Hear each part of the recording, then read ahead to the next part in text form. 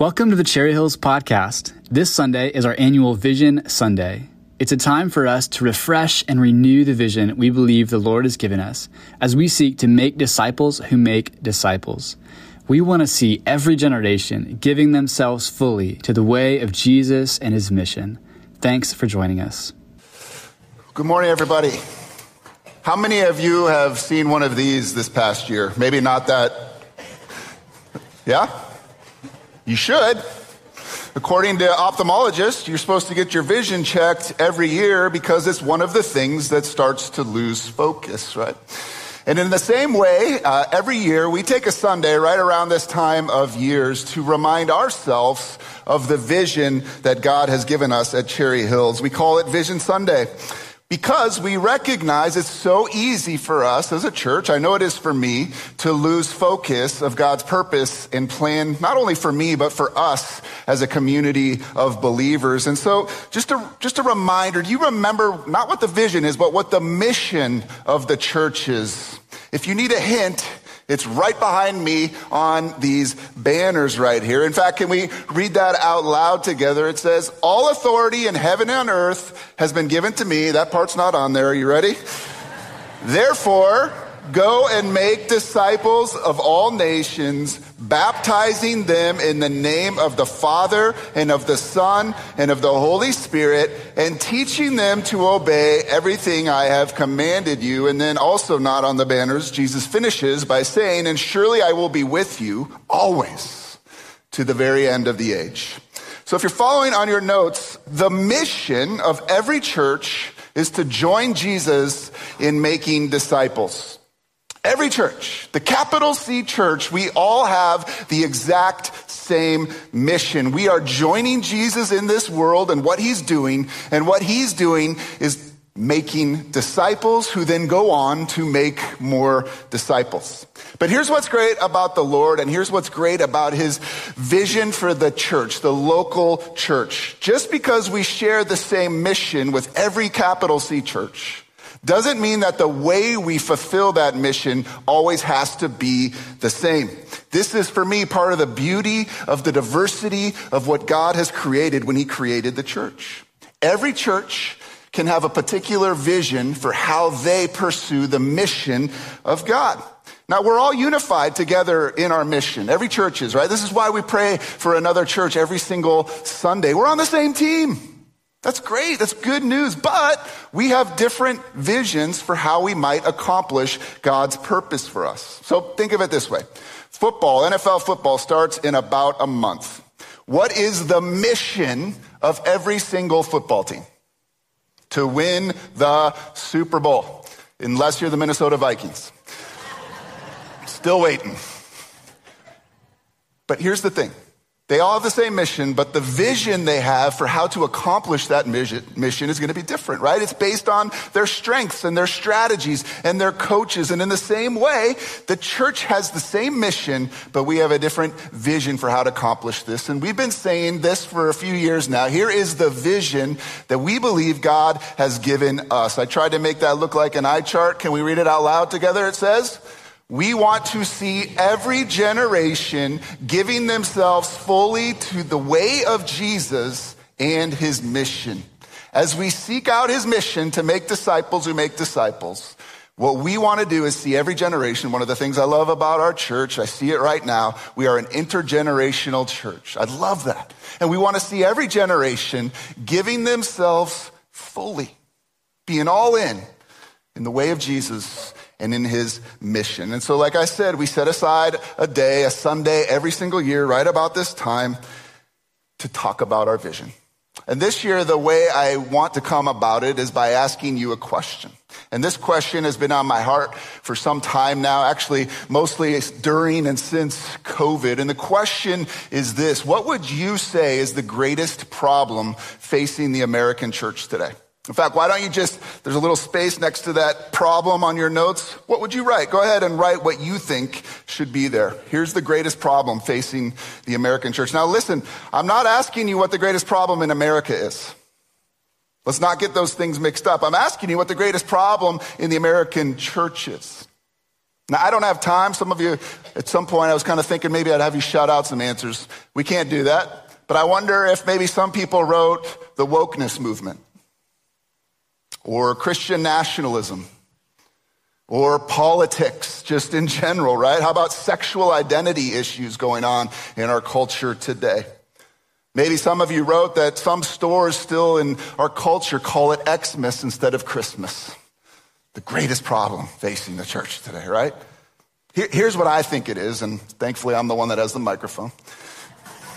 After 21 years of being a pastor here in this church, and again, especially post-COVID, here's what I'm noticing. It's apathy.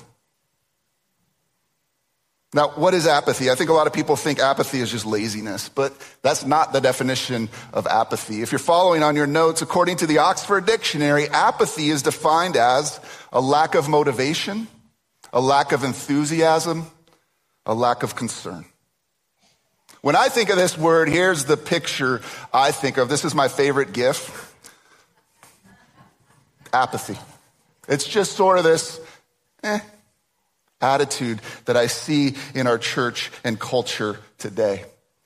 If I apply this to the church, here is where I see apathy the most. If you're following, I would describe it like this. Spiritual apathy is an indifference to Jesus and his mission. It's a faith that sort of just goes through the motions. I've got my ticket to heaven. I'm all good. It's kind of this meh attitude, right, that has been exasperated since COVID. Apathy is definitely a part of the larger culture that we're living in today, but it has made its way into the church. And if I'm honest with you, it's made its way into my life as well. And I don't think I'm alone in this. I think many of us experience this every day in our lives, right? We have this disconnect between what we know to be true and how we actually live those things out. We know what a good, self-giving life looks like, but it's hard for us to lift a finger to do anything about it. In my life, I'll just give you one example how this plays out. I know it would be good after dinner for our family to just spend some time talking, playing games, doing community and life together. But you know what? It's so much easier to watch that 4th episode of whatever show we're watching on Netflix and just hit play. Apathy. Other examples I've seen are we're aware that physically gathering together with other believers in worship is good for us. I mean, that's literally the definition, as Jeff just said, of the church, the gathered people of God. But it's become so much easier to stay at home in my pajamas and watch church online. Other examples are, I know we need a smaller community. I need a smaller community in my life to encourage me, to sharpen me in the way of Jesus, to follow him. But gosh, you know what? People are hard. They're difficult. And so I'd rather not get involved in that kind of situation. We know that God's very own word has been given to us, and we have more access to it than any time in human history. But it's so much easier for me to wake up in the morning and look at the news or Twitter or Facebook or whatever. Apathy. We know that we have the greatest message on earth, the gospel of grace of Jesus Christ, and yet it's easier just to fit in with people, to not try to rock the boat with them. This is called apathy, and I know many of us, including me, can be stricken by it. Now, to be clear, thankfully, the American church isn't the only church that struggled with apathy. In fact, if you haven't already, I'd like to look at another church that struggled with this in the book of Revelation, chapter 3, starting in verse 14. We get to look at a passage of scripture where Jesus actually talks about apathy and what it can do for us and how to get out of it. If you don't have a Bible and you're with us this morning, we have black Bibles in the seat underneath you there. I would love for you to grab one of those, and you can find this on page 993 of those black Bibles. And we say it every week, but if you don't have your own Bible, please take that home with you as our gift to you. We would love for you to have a copy of God's Word. Now, just a little background here. In Revelation chapters 2 and 3, Jesus is writing 7 letters to 7 churches in the Asia Minor area. And he has a specific word for each one of these churches. Sometimes it's an encouraging word. Other times it's a challenging word. And this letter that we're going to look at was written to a church in what is known as Laodicea. In fact, it starts this way in verse 14. To the angel of the church in Laodicea write, these are the words of the Amen, the faithful and true witness, the ruler of God's creation. That's Jesus, right? And now read verses 15 and 16 out loud with me on your notes. Here's what he says to this church. I know your deeds, that you are neither cold nor hot. I wish you were either one or the other. So because you are lukewarm, neither hot nor cold, I am about to spit you out of my mouth. Whew. I'm sure you can picture this image, right? It's something we've all experienced. In fact, just last Saturday, when it was really hot out, I went on this 50-mile bike ride, and I had run out of water on my ride. But I had water, thankfully, in my car. So I got back to my car, put my bike up. I went to take a drink of the water, and warm, lukewarm water, not refreshing in the bit. And Jesus says, that's what I see when I see your church. Lukewarm. Neither hot, neither cold. You're just sort of, The image actually is referring to a city that was really close to Laodicea called Hierapolis. And the Romans had built these aqueducts to go down into Laodicea. They had these hot springs up there. But by the time the water would flow down into Laodicea, it was filled with these minerals, and it was also just lukewarm. And Jesus says, that's what I'm seeing happening in your church right now. And I feel sick. I want to spit you out when I think about the kind of apathy that's going on there. Now, what is causing their apathy? Well, let's pick it up in verse 17. Jesus talks about it. You say, I am rich. I have acquired wealth and do not need a thing. But you do not realize that you are wretched, pitiful, poor, blind, and naked. I counsel you to buy from me gold refined in the fire, so you can become rich, and white clothes to wear, so you can cover your shameful nakedness, and salve to put on your eyes so that you can see. Did you see it here? What's causing their apathy? They got everything they need already. We're comfortable, so they become complacent. Laodicea was famous for their wealth, for their doctors there, the medicine they had, and for their clothing. But spiritually speaking, Jesus says to them, you're the complete opposite. You're poor, you're blind, and you're naked. And certainly, I would say, would you agree that this is one of the causes of apathy in the American church today? This, I have so much stuff, I don't really need Jesus. If you're following, I'm going to walk through 5 causes of apathy, and this is the first one. If you're on your notes, the first cause of apathy is an overabundance that leads to self-reliance. That church lived in one of the richest cities in the known world at that time. Does that ring a bell for us at all in America? Even if you're in the lower middle class in America, you have more stuff than 95% of the rest of the world. We have a lot of stuff. And what happens is we get comfortable. We don't need to pursue Jesus so dependently anymore. We have our ticket to heaven. And so we just sit back and sort of like, apathy. Jesus says, that's going to make you impotent. That's going to make you lukewarm. Like the parable of the man who kept building storehouses to hold all of his wealth, what can happen is we can start to fixate on all the stuff that we have, and it takes our mind to those things. It takes our heart to those things. This is why Jesus talked about money more than any other subject in the Gospels, right? He knows we cannot serve both God and money. So be careful of acquiring an overabundance of stuff where you start to become self-reliant instead of reliant on me. Second cause of the spiritual apathy I see in the church today is a never-ending list of distractions. So let's be clear. We got a lot of stuff, but we also have a lot of distractions. We literally, what do you have in your pockets right now?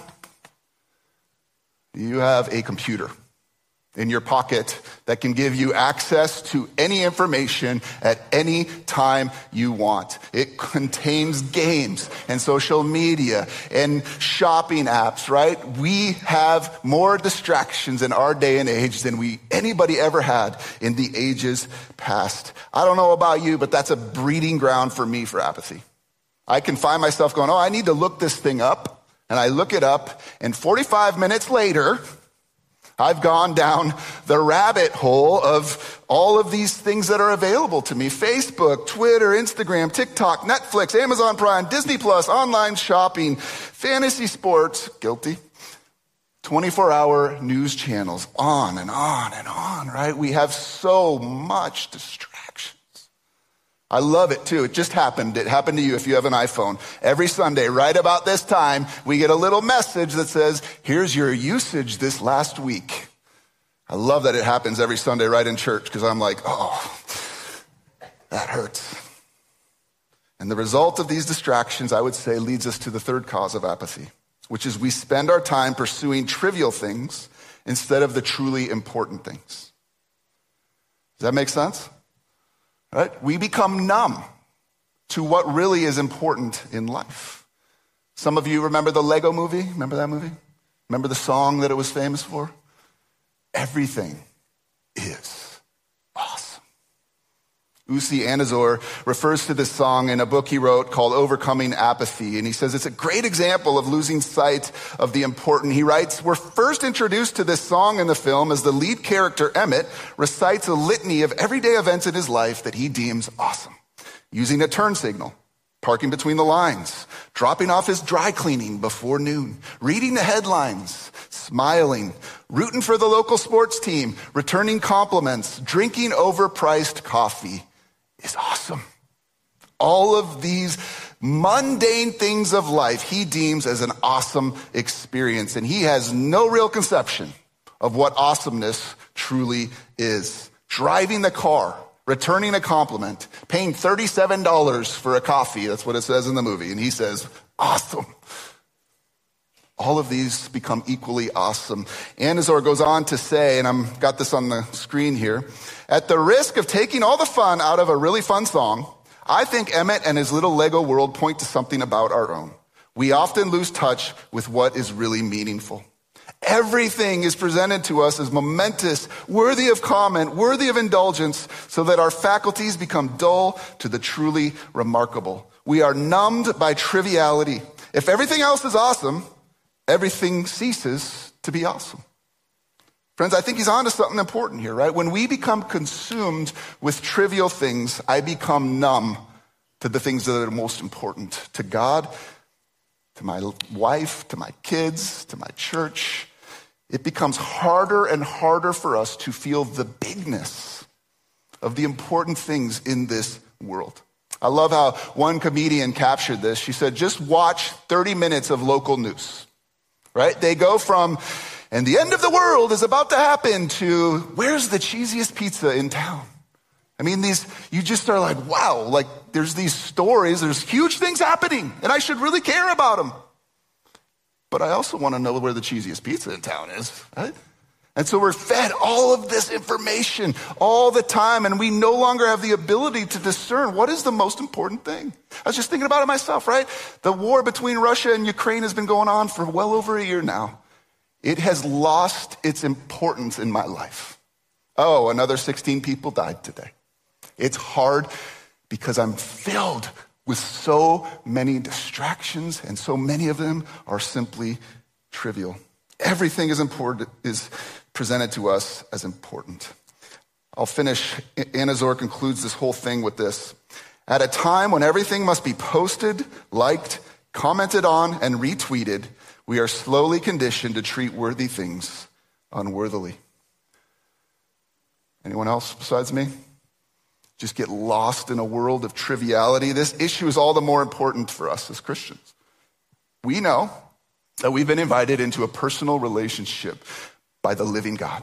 We know that this God sent Jesus Christ, his son, to die for our sins so that we can experience that life with him. We know that we have God's word to us to know him more intimately and personally. We know that we have the freedom together, especially in this country, to gather every single week with other brothers and sisters in order to encourage us and to worship this living God. And we know we have the greatest message of all time. We have been given access to the most important information in the entire world, but it's so easy for that to just become a part of everything else that we're intaking. I mean, I'll just say for me, these banners have been up here now for a couple of years. I don't even notice them anymore. I mean, I come into the worship center, at least 2 or 3 times a week. It's so easy for me just to be blind to the important because I'm so obsessed with the trivial things in my life. And this is why we do this every year. We need a reminder every year about the vision, the mission that God has for us as his church, because it is not trivial. It is super important. Now that leads to a fourth cause of apathy, which if you're following is just what I'd call compassion fatigue. Have you heard this phrase before? It mostly happens to people who work in compassion industries like nurses, humanitarian workers, teachers, doctors. It's basically when you say, there are so many problems. What can I do? I'm tired of seeing these things. And so instead of doing anything, we do nothing. If you are a person with empathy, this can be most effective for you, right? There's endless needs around me. Sometimes I just want to put my head in the sand and make it go all away. I will tell you personally, I receive an email almost every day, either personally or for our church, to help in this need. And here's the problem. They're all urgent. They're all important. They're all good. So what do I do? Can you relate to this? Constantly hearing messages. I mean, you come to church, you hear it every single week, right? Messages like we should be caring for the poor. You should be sharing the gospel with your friends. You should be supporting local missions. You should be supporting overseas missions. You need to be loving your neighbor. You need to give generously, praying for your enemy, fighting for the unborn, fighting for the widow and the orphan, using your home as a center place for hospitality. Engage in politics, mentor kids, volunteer at the church. Jessica just asked you to do that. And it's easy for me to hear that and go, oh, somebody else will do that. I'm tired. Does that mean I have to go to 2 services on Sunday? Compassion fatigue. There's just so much need in the world today. I want to put my head in the sand.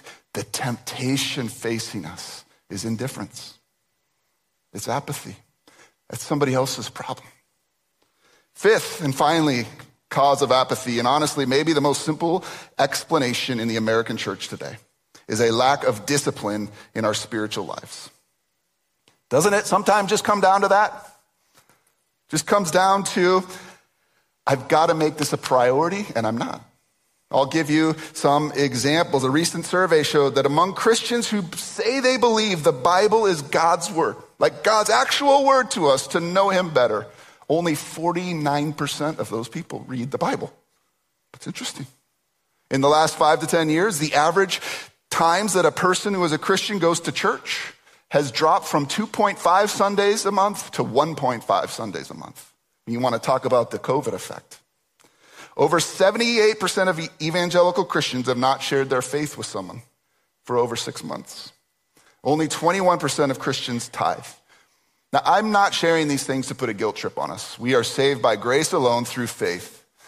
But the idea behind this is just kind of revealing, right? Sometimes it just comes down to how we live out our lives on a daily basis. Are we being disciplined in what really matters? According to the Apostle Paul in Romans 8 and Galatians 5, he would say the vibrancy of your spiritual life with Jesus always is going to come down to what you're setting your mind on. If you set your mind on things above, of the important things, of the things of God, you will learn how to live a joyful and abundant life. But as we set our mind on the things of the flesh, we will find ourselves going down the path of apathy. And what happens is if we do this over and over again, something called atrophy begins to happen. Have you ever experienced atrophy on your body? When I got surgery on my bicep a few years ago, had to be in a sling for like six weeks. They finally took the sling off, and I'm like, whose arm is that? That's pathetic. What happened? Atrophy happened because I wasn't using it. If we are not disciplined in the gifts that God has given us, eventually we will become just like the people in that church in Laodicea, lukewarm. Apathy. atrophy. To fight against this requires discipline. So I'd just say, are you experiencing any of these causes of apathy in your life right now? Do you have an overabundance of stuff? Your mind is on other things. Are you easily distracted by the trivial in the world today? Are you just tired, fatigued of trying to be a compassionate person? Or are you lacking in any discipline? What's the solution for us? If you're still in the Bible, or look at Jesus' answer to this in verse 19. In fact, can we read it out loud together? Here's his answer to apathy. I correct and discipline everyone I love, so be diligent and turn from your indifference. And then he goes on in verse 20 and says this beautiful invitation. Here I am.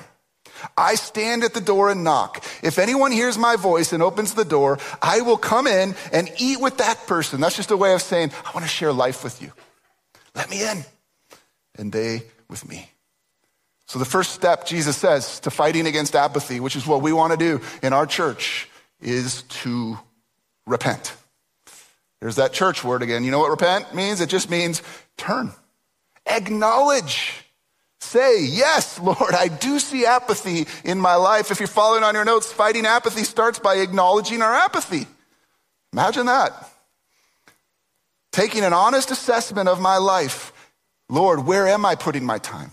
Where am I putting my money? Where am I putting my energy? Where am I putting my concerns? Where am I putting my love? And so let's just do that right now. Let's take some time together. You do this with the Lord right now. Ask him that question. Lord, where is apathy showing up in my life most? Is it in an overabundance of stuff? Is it distractions, fatigue, just a plain old lack of discipline?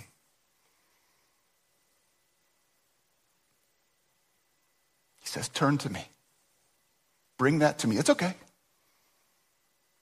I'm waiting. I want to do life with you. I'm standing at the door right now. I'm knocking on your heart. I want to spend time with you. I want to transform you into something even better than you can imagine right now. I want you to experience not the false joy and promises this world offers, but the true joy that can only come from me. I am living water. I'm not lukewarm. I am living water that provides exactly what you need, and I want to share my heart with you. I would love nothing more than for you to be burning hot in this world for me and my kingdom. If you're following on your notes, Jesus doesn't want lukewarm disciples, but those who are all in. That's a poker term, sorry. Just means, like we say here, our vision, those who want to give themselves fully to Jesus and his mission. Did you know never one time does Jesus simply say to somebody, believe in me? He always says, what? Follow me. Walk in my footsteps. Live the way that I lived. Follow the example I have set in my life, and then make that your life. Again, if you're following, this means arranging our lives around his way, his words, and his works. Saying, I'm going to live the best that I can with the help of the power of the Holy Spirit, the same way that Jesus lived his life. You remember those old bracelets, WWJD?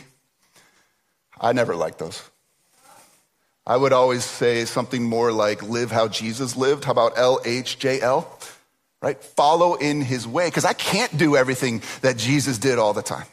But I can learn to follow him, to live how he lived his life, to walk in his footsteps. And so, of course, that leads to the question, well, what did Jesus do? How did he live? Well, we see it. He prayed. He got away from the distractions of the world to be alone with his Father in solitude and silence. He meditated on God's word. He actually had the whole thing memorized at that point, the entire Old Testament. He gathered with others every single Saturday in synagogue to worship the living God, his Father. He created a small group to do life together with, to mentor and disciple, and he served. I'm always amazed that Jesus was never compassion fatigued. His disciples were, right? Remember the people are hungry, the 5,000, and they're like, send them away. They got to go get their own food. And Jesus said, you feed them. I don't want to deal with people's needs anymore. If you want to solve the mystery of spiritual apathy, LHJL. Let's live like Jesus lived.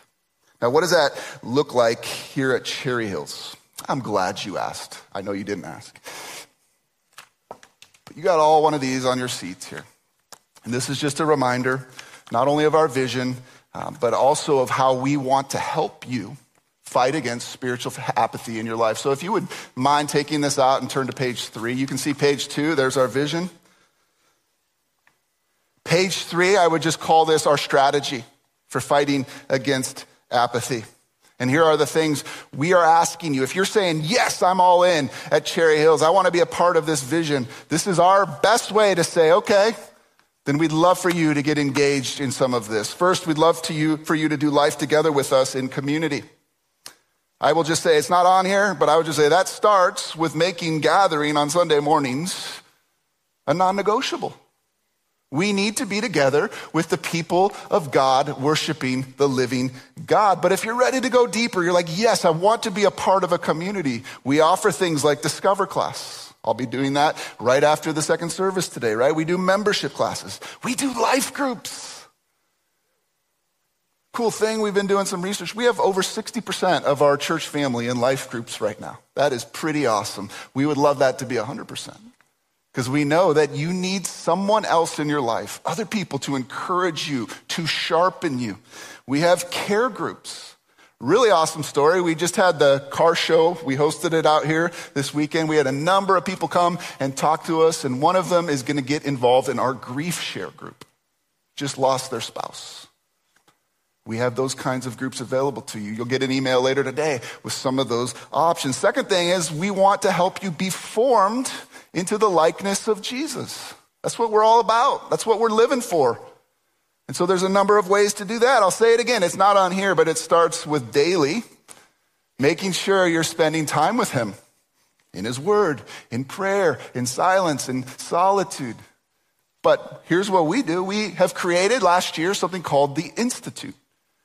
We've been noticing, right, the foundation for many believers today has gotten less and less shallow. If you want a deeper foundation, these are like college level classes that you can take. We're going to be starting them up again this fall. Chuck teaches one on spiritual disciplines. Luke is going to teach one on theology. This is a way for you to be formed more deeply.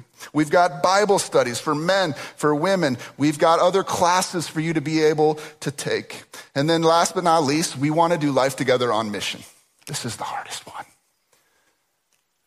But we want you to see your everyday life where God has placed you. We want you to see you as a missionary. You've been sent there for a reason to share the greatest message in the world. We want to help you and myself become whole life stewards. Everything that God has given to me belongs to him. He's the owner. I'm just stewarding it. We want you to learn how to serve.